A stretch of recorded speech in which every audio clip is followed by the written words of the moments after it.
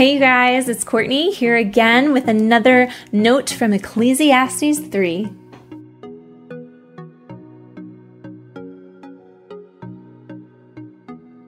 Verse 14 and 15 say, everything God has done will last forever. Nothing he does can ever be changed. God has done all this so that we will worship him. Everything that happens has happened before, and all that will be has already been. God does everything over and over again. How interesting. What does this mean? God does it over and over again?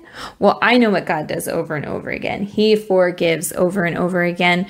Israel constantly betrays God, and he constantly fights for them. He always comes back when they seek him and choose him over idols or whatever else it might be. God knows the future. He has not changed. He will last forever. We saw that he created us. We messed it up, but he's fixing it. That's what it's talking about. The Israelites went through this pattern, and we go through this pattern too, where we turn away, come back to God. So now we see in the big picture, God created, we went away, but he comes back. Have a great week.